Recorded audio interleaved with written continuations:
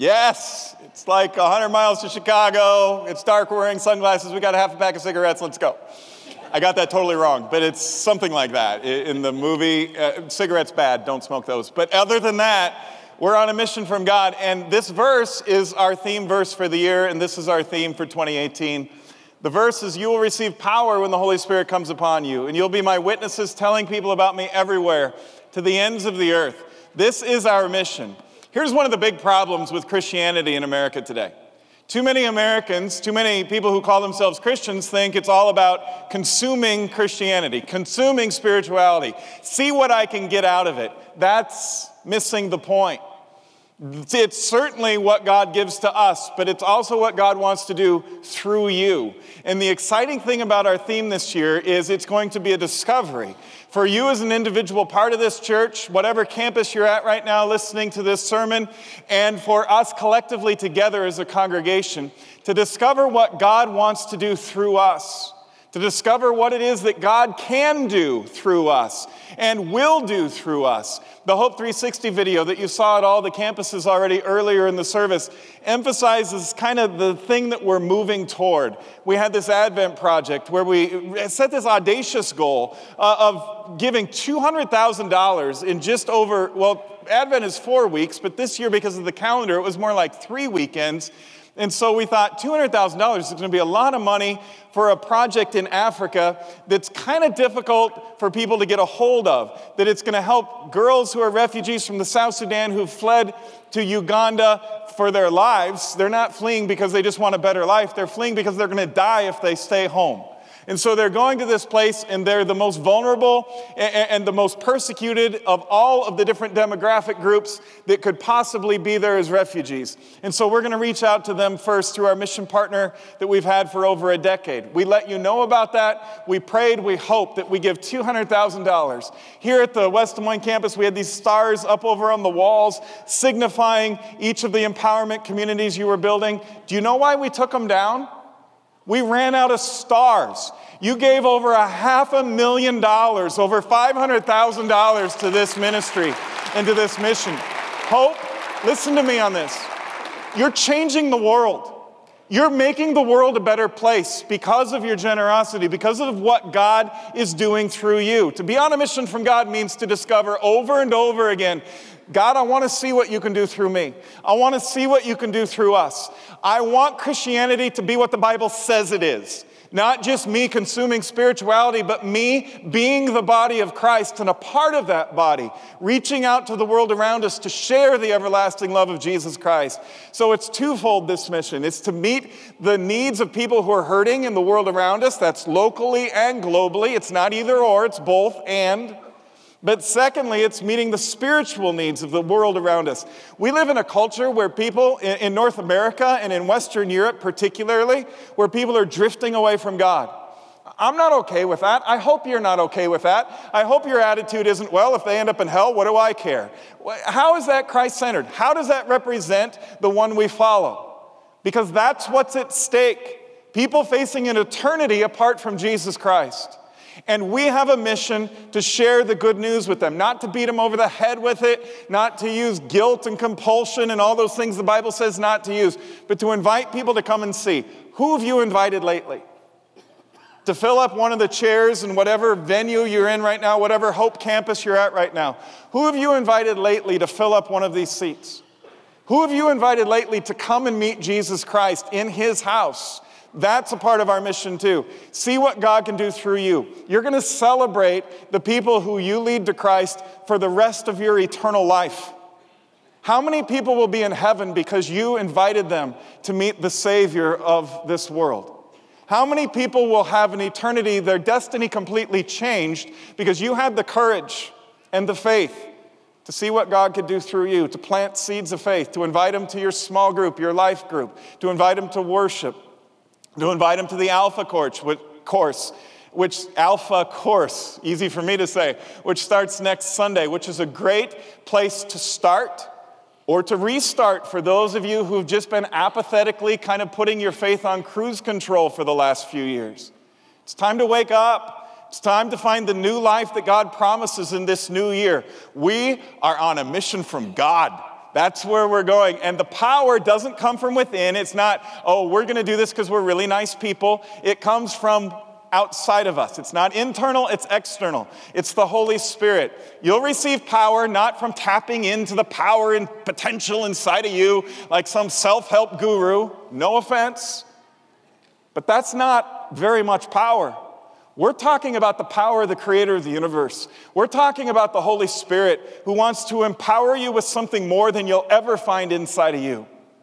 He wants to give you life, a better way, a deeper truth, a more abundant life, so that you can be fed and so that you can feed the world around you as well. We're on this mission from God. Throughout this year, we're going to be focusing in on biblical texts and sermons based on those texts which point to this story. We're starting with the first book of the Bible, which on all sorts of levels is all about mission. It's the book of Genesis, and it is a binge-worthy Bible book for sure. So during the first 6 weeks of this year, we're doing this sermon series called a Binge-Worthy Bible Series. We're going to look at different binge-worthy TV shows. How many of you have ever binged on a TV show? Let's confess. Let's be honest to God here today. That's almost all of you. What's your problem? I always thought I was above it, and then like 8 years ago, we got Netflix, and we started watching this show called Mad Men. And I watched the first one, and I was like, oh, that's okay. And then by the end of the first episode, I'm like, let's just watch one more. And then by the end of the show, let's just watch one more. Because it always leaves you hanging, right? And then on Netflix, it gives you that little clock, 10 more seconds, and we'll just start it automatically. You don't even have to do anything. We're just going to show you the next. You don't even have to move unless you want some more chips and dip or something. Just wait for it to come. We'll give you a whole nother hour of entertainment. And then it's 3 a.m, you're like, just one more, just one more. America, we have a problem. Seriously, and the first step is admitting it. But since we have the problem, why not embrace it on a certain level and use it for good so that the light can shine? So we're going to go through these series. We're going to do Breaking Bad, Arrested Development, Lost, This Is Us, The Crown, and Mad Men, and focus in on these stories in Genesis, which, with all due respect to well-written and well-produced, binge-worthy TV series that you can get on Netflix or Amazon or HBO, wherever you go, the book of Genesis blows them all away. Absolutely blows them all away. You want drama and action and adventure and life-changing episodes and cliffhangers? You want to put the fun in dysfunctional family? Read the book of Genesis. It is full of all sorts of very real-life. If you think Genesis in the Bible is just some sort of pie in the sky, distant from us, has no relevance to us, kind of disconnect, you haven't read Genesis lately, or you missed the point. And so for the next 6 weeks, I want you to dive into this first book of the Bible together as a church. And we're going to take a very close look at these things which point to who our God is, who we are, how we relate, how we connect this mission that God has given us, and our condition as human beings. It all starts in the Garden of Eden, in the very beginning with Adam and Eve. This is Adam in Hebrew. This is Eve or Hava in Hebrew. In English, Adam means Adam. In English, Eve means Eve, but in the original Hebrew, and Genesis was written in Hebrew, get this, Adam means man or mankind, humankind. In the Hebrew, it actually means both male and female. It means anyone and everyone. It means a human being. Eve, in the original Hebrew of the original text in Genesis 3, means life or giver of life. And so if you put Adam and Eve together, what you literally have in the original Hebrew is a story about human life, about anyone and everyone. Yep, it's the story of the first two human beings who were there in the Garden of Eden, that's for sure, but it's also the story of you and me, if you have a human life. It's the story of us. It's not just us looking back to what happened once upon a time. It's us reading a story, which is a very powerful metaphor for our condition and how we got here and what we need. Namely, we need a Savior. And so this story from the Garden of Eden ultimately points us to the cross of Jesus Christ and our desperate need for it. I know that when anybody teaches or preaches about Genesis in this country, for some reason, the first thing a lot of American Christians think, or non-Christians from the outside looking in, is, well, Genesis 1, 2, and 3 is about when God created the universe and Adam and Eve and the human race and everything else, and how long it took. How long those days were. That's really what it's all about. And that's always baffled me. Because I think anybody who's like in third grade and can read and can kind of interpret what they're reading, even on the basest, most elementary level, would read Genesis 1, 2, and 3 and would say, that is so not the main point of Genesis 1, 2, and 3. It's really not at all about when. And it's not really at all about how long those days were. What it's really about, the main point, is the main point. And so that's what we're going to focus on here today. At the Page 2 Bible study on Tuesday night, I'll dive in deeper into the debate and why some people think this and other people think that about when and how long and all these things and the things that get people all kind of worked up and divided even as Christians. It's too bad. Because anybody who reads Genesis 1, 2, and 3 would have to say the main plot, the main point is about a good God who created this universe and how we, as human life, Adam and Eve, have fallen away into original sin from the paradise that God created for us. And that, better than any story ever written, describes our condition and why we face the challenges we face and why we need the Savior that we need. And his cross and his empty grave. Isn't that fascinating that a book that was written thousands of years before Jesus even showed up points us to the cross of Jesus Christ? And the story all comes together, even though it wasn't written all together. Talk about a binge-worthy series. It all starts here with human life, with Adam and Eve, with you and me in this paradise where there was no shame, there was no sin in the Garden of Eden, and there was no death. That's heaven. That's what heaven will be. And so where we are now is somewhere in between Eden and heaven. And we're waiting for God to restore. We're waiting for the kingdom to come. When we pray, thy kingdom come, we're waiting to go back to a place. No sin, no shame, no death. The life that God intended for us at the beginning of creation. But we chose a different path. Human life did. We fell away from this good God and his paradise and his good creation. The fall, the Bible says, comes as a consequence of pride. Pride comes before the fall. In the Message translation of the original Hebrew, it says, first pride, Proverbs 16:18, then the crash. The bigger the ego, the harder the fall. It's true. Here's a picture of the mountains where I grew up in northern Idaho for the first 7 years of my life. This is the pathway that came along the side of the mountain. And my older brother, who's 4 years older than me, and his friends, and my friends and I would go up on little hikes. And if we stayed on the trail, it was very safe, and you could go up to the top, and you could look down on the little town of Kellogg, Idaho, and see everything down in the valley. And it was beautiful, and it was fun, and it was kind of a boy thing to do, kind of adventurous. Well, my big brother and his friends started to navigate a new shortcut. I mean, can you see why they call them the Rocky Mountains? They navigated this shortcut up the steeper slope through the boulders, and it was kind of a dangerous way to go. And I thought, if my big brother could do it, I could do it. Only I was like 4 years old. And so I started going up the macho big brother route that my brother and his friends took. Pride comes before the fall, literally. And I got up somewhere around here, and I slipped, and I fell. I didn't just fall a little. I fell all the way down to the base of the mountain. It's probably about 50 yards, they estimated afterwards. Tumbled and rolled, knocked completely unconscious, head cracked open, rushed to the emergency room at the hospital, and on the way there, I said to my mom, Mom, is this heaven?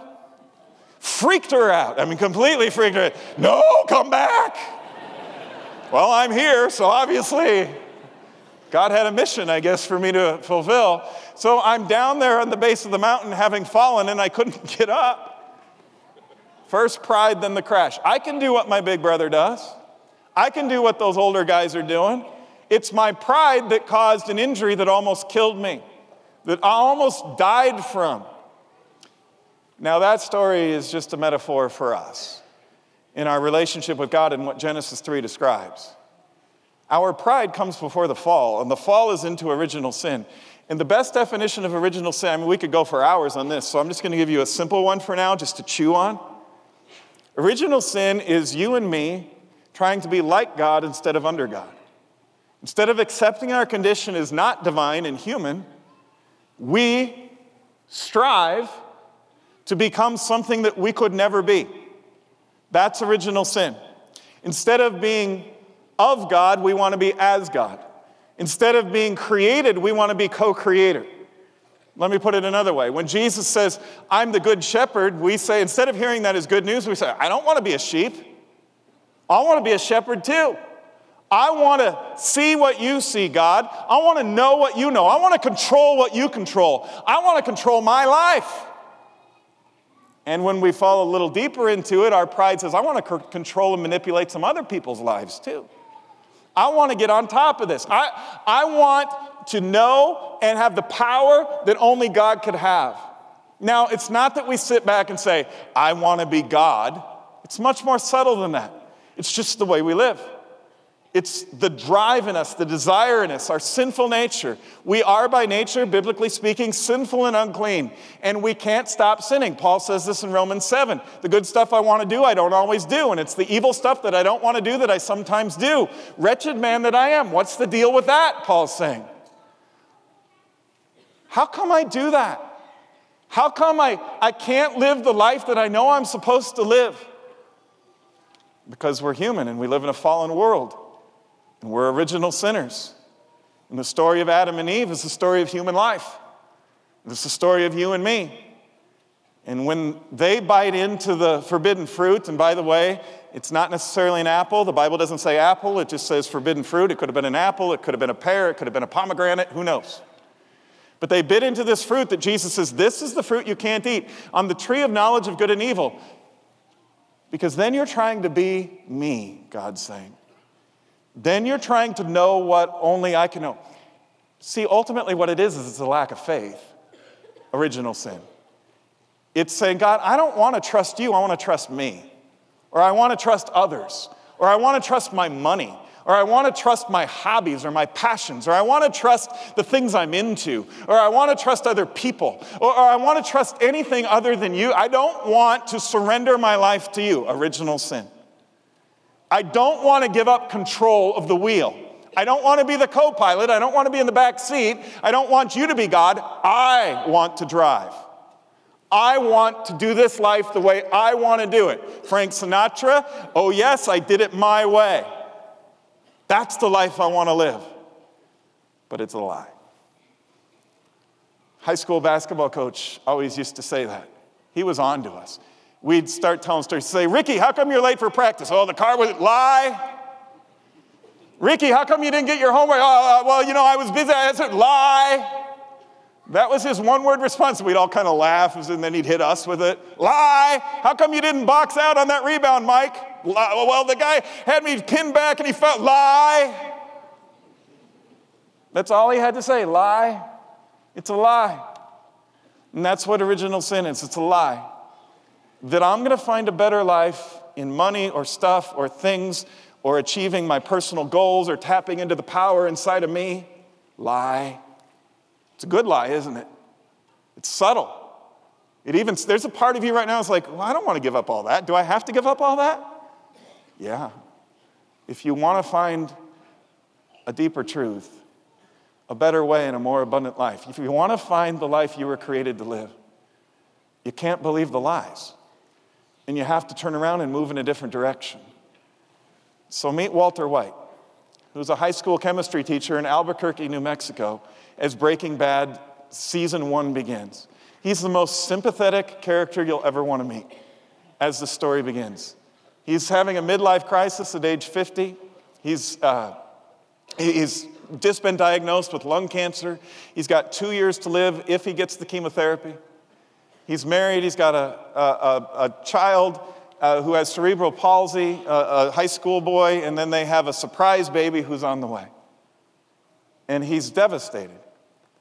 And he feels like he's been sleepwalking through his whole life, and now he's having this awakening. Now he's coming to life again. Only the way he comes to life is a lie. He's not awakening to good, he's awakening to evil.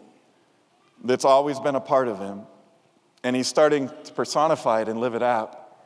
And he becomes a drug manufacturer of methamphetamines. He uses what he knows as a chemistry teacher to take life away from people. Meth kills people.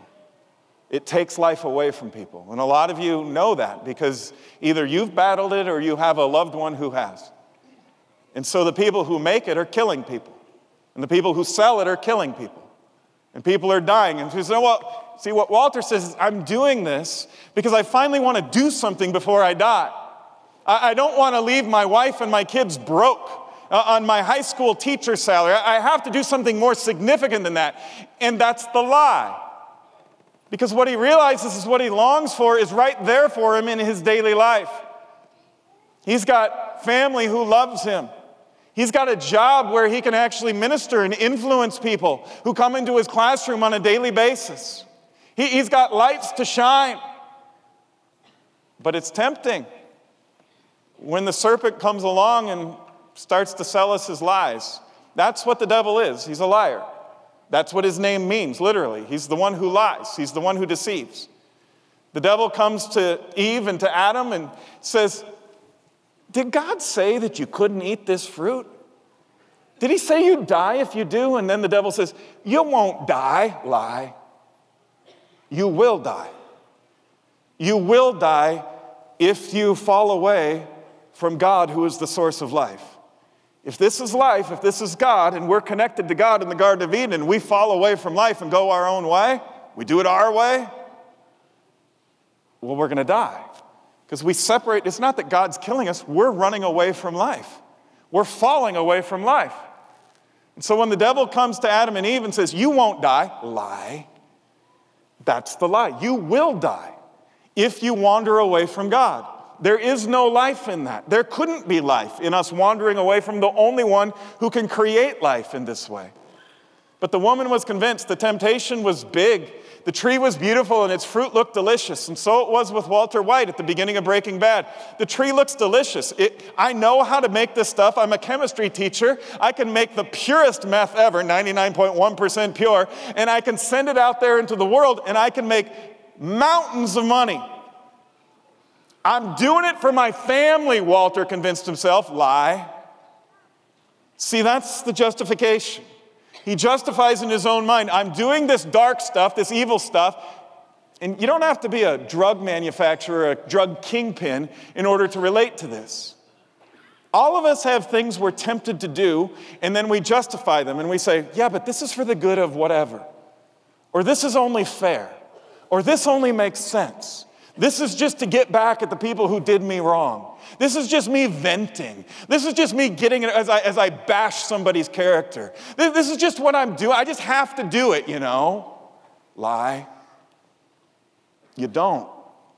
And when you do, it takes life away from others and from you. But it's tempting. The woman was convinced. See, the devil doesn't show up in a red suit with a pitchfork and a tail and say, hi, I'm the devil, I'm here to tempt you. Much more subtle than that. The devil slithers through our lives and says, hey, what you really need is this. This will make you happy. This will satisfy your soul. This will give you a lie. It's all lies. That's what the devil does. He tells us lies that sound good, that sound believable, that make us think we're waking up to the life we always wanted. Finally, I can be something. Finally, I can get that person back. Finally, I can do what I've always wanted to do. That's original sin. That's why it's a fall. That's why it hurts. That's why our world is so messed up. Walter meets Jesse, who used to be in his chemistry classroom in high school, and now is out on his own, and he's dealing drugs, and they start this partnership. And interestingly, as this series progresses, we see Walter fall from the potential for light that he's been given as a teacher of influence and a husband and father who's loved and has friends who love him. He starts to give all that up for the pursuit of lies, for the pursuit of this world. What does it profit a man to gain the whole world but lose his soul? Meanwhile, Jesse is what you would think is almost like your stereotypical drug dealer.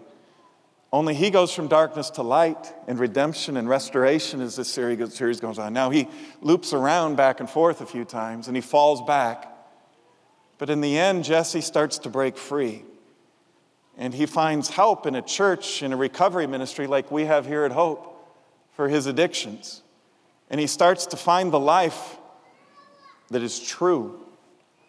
But Walter and Jesse have this conversation in the pilot episode, season 1, where Jesse kind of pins him with a really important question. Why are you doing this, Walter? It makes no sense. Take a look and listen for the lie. I'm awake, Walter says. That's the lie. That's the lie. And he's falling. He's falling. His original sin is breaking through. He's illustrating Genesis 3, the Adam and Eve story. Because he's the worst kind of awake. He thinks he's waking up to life, but he's waking up to death. He thinks he's waking up to good, but he's waking up to evil. He's falling. He's tumbling down the mountainside, cracking his head open, going unconscious, losing his life. He's going to become a stealer, a manipulator, a betrayer, a liar, a killer, murderer, and responsible for the death of hundreds of people. Along the way, he's also going to become the most powerful drug dealer in America, the kingpin, the man with all the power and all the money to back it up. And he loses his life in the process. Listen, I'm not pointing you to this TV series because I'm recommending it. I'm not recommending it, especially for kids. I do not recommend this series. It's very violent, it's very graphic. Not as violent as some other series that are out there, but it's pretty rough. But it's very dark too. But what I like about this series is how realistic it is. Too many movies and TV shows these days glorify the lies. Glorify the drug life and the gang life and the life of crime and mob life and say, well, that's really where the excitement is. Lie. That's where the death is. That's where the destruction is. That's where the darkness is. Walter White in this series, Breaking Bad, shows us that. And that's the one thing I like the most about this series, is the spiritual undertones that run throughout. It doesn't give us a rose-colored picture of the consequences of this kind of life. It shows us exactly the dead end where it all ends. Walter ultimately ends the series with nothing, with absolutely nothing, because that's where the lies lead, to destruction and to death. Vince Gilligan, who wrote this series, talks about these spiritual undertones. He says, if there's a larger lesson to Breaking Bad, it's that actions have consequences. I feel, as the writer, some sort of need for biblical atonement or justice. I want to believe there's a heaven, but I can't not believe there's a hell. Interesting, a writer that good would use a double negative, but never mind that. This guy who won Emmys year after year after year after year for writing this series is saying there's something about biblical vengeance, about needing justice, but what he's missing and what you can feel missing in this whole series is mercy and the grace that would set Walter White free. He's so close to it. It's right there in his daily life, just as it is for you and for me. But the lies are so tempting. Sometimes it's hard to see it. Don't miss this. Walter, several seasons later, toward the end of the series, gets filled up with himself with even more pride in how powerful he is, and his ego takes over. And then he has this conversation with his wife where he tells her just who he is. Take a look. And right there, she knows she's lost her husband. She doesn't recognize him anymore. He's fallen so far. She doesn't even know who he is. He's so filled with pride and ego. He says, I'm not in any danger. You don't have to worry about me. I'm not the one who they're going to come and get. I'm the one who comes to get them. I'm the one who knocks. I'm the one who has that power that only God has. Famous verse in the book of Revelation, Jesus says, look, I stand at the door and knock. I'm the one who doesn't come to bring death like Walter White in the Breaking Bad. I'm the one who calls you to break good. I'm the one who stands at the door and knocks with the light of God's love, with the amazing grace of God poured out from heaven for you here today in the waters of baptism and in the bread and the wine of Holy Communion. If you hear my voice and open the door, I will come in and I will change your life and I will show you a better way and I will tell you the truth that will expose the lies and I will call you to come and follow me and awaken to new life. New year, new life. Today would be a good day Today would be a very good day to find that new life. Skylar and Walt, ultimately, a few episodes later, Skylar takes Walt on a field trip and asks him a very important question. The Bible says the love of money is the root of all kinds of evil, and if you fall in love with your money and you think that's going to give you life, lie. You'll never have enough. It'll never be enough.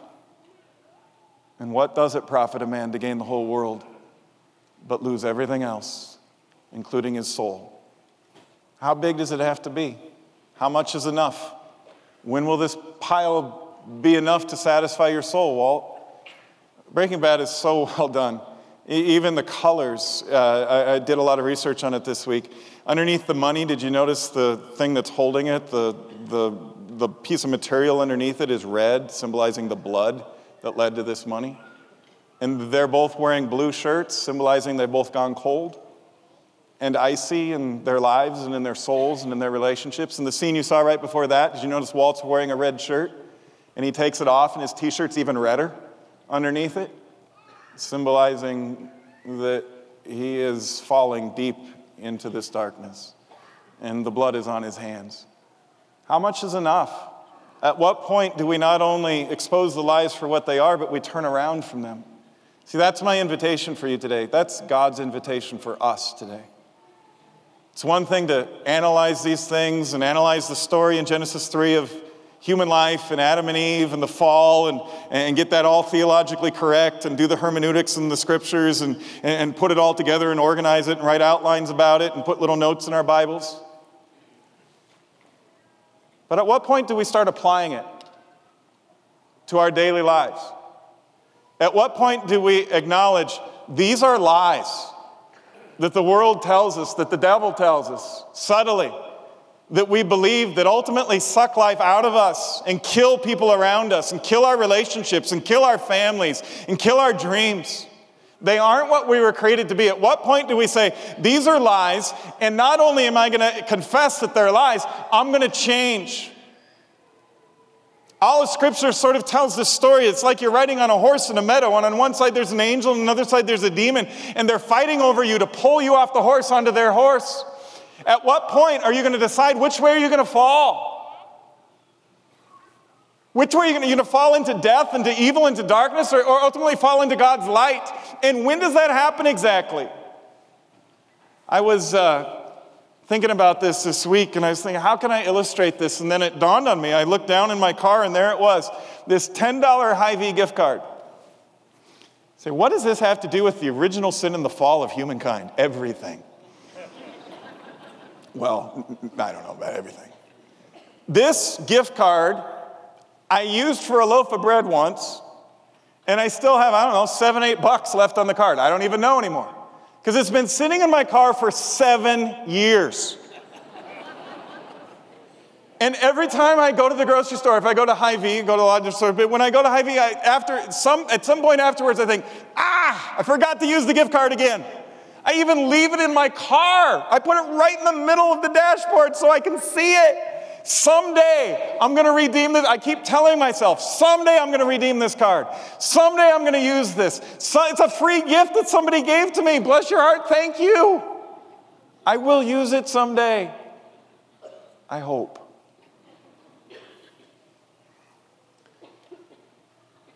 When are you going to use the redemption that God pours down from heaven for you? When are you going to cash it in? Later? When you get through this phase of your life? When you aren't so busy? You do realize, right, that busyness is one of the devil's best tools?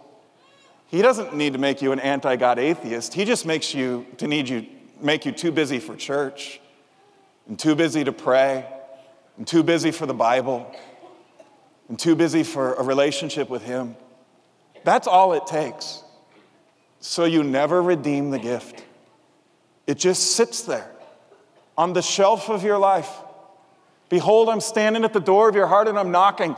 Open it up, let me in, redeem it, cash it in. Today's the day, the Bible says. Now is the time of your salvation. Right here, right now. New life in this new year. The waters of baptism are waiting for you at whatever campus you're at. The bread and the wine of Holy Communion are waiting for you right here, right now. Stop believing the lies. The psalmist cries out in Psalm 130, verse 7, "Come on, Israel, turn to me. Hope in the Lord." Israel means the people of God. People of God, hope in the Lord. For with the Lord there's unfailing love. His redemption overflows for you. Are you going to just keep thinking about his redemption and just think, someday I'm going to get right with God? Today's the day. The scriptures cries out, and right before it says that, the scriptures say, "Sleepers awake, rise from the dead, come to life again." And the way that happens, God says in the Bible, is through the waters of baptism and the bread and the wine of Holy Communion. Those are two of the most tangible ways you can experience it. And they're both available for you here today at Hope, whatever campus you're at. Next verse, next screen, please, Mary, and we'll close here. "The morning light from heaven is about to break upon us, to give light to those who sit in darkness and in the shadow of death, and to guide us to a path of peace." It's not just about acknowledging the lies, it's about changing. At the end of Breaking Bad, the last episode of the last year of the series, Walt confesses to Skyler, his wife. He finally tells the truth about why he's been doing this. And it wasn't for his family. And he comes clean on that.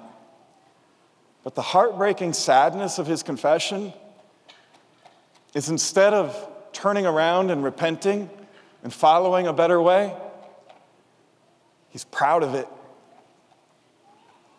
He's proud of his darkness. He's proud of his evil, which is why there's no life for him, even though he thinks there is. That's the worst lie of all, is to think that we can find life apart from Jesus Christ. And he offers it here for us, right here, right now. That's the saddest lie of all, is he thought it was a good thing. And it killed so many people. And it killed him, and it killed his family. And it killed the joy and the peace, which passes all understanding, that God gives to you here. The free gift card that God gives to you is new life. It's eternal life. It's an untouchable joy. It's a peace which passes all human understanding. When are you going to redeem it? When are you going to do more than just think about it? When are you going to turn to it and say, yeah, I was made for this. I was made for more. And it's not money and things and possessions and stuff and power and control and all the ways that we try to be God. It's accepting God as the one we trust. And we put all of our faith and hope in. And finding his love for us and our love for other people in the world around us. That's the good life. That's the full life. The sin of one man, Adam, caused death to rule over many, but the grace of God through one man, Jesus Christ, gives us triumph over sin and death. Victory. Cash it in. It's a free gift. It's here for you in the bread and the wine and the waters of baptism.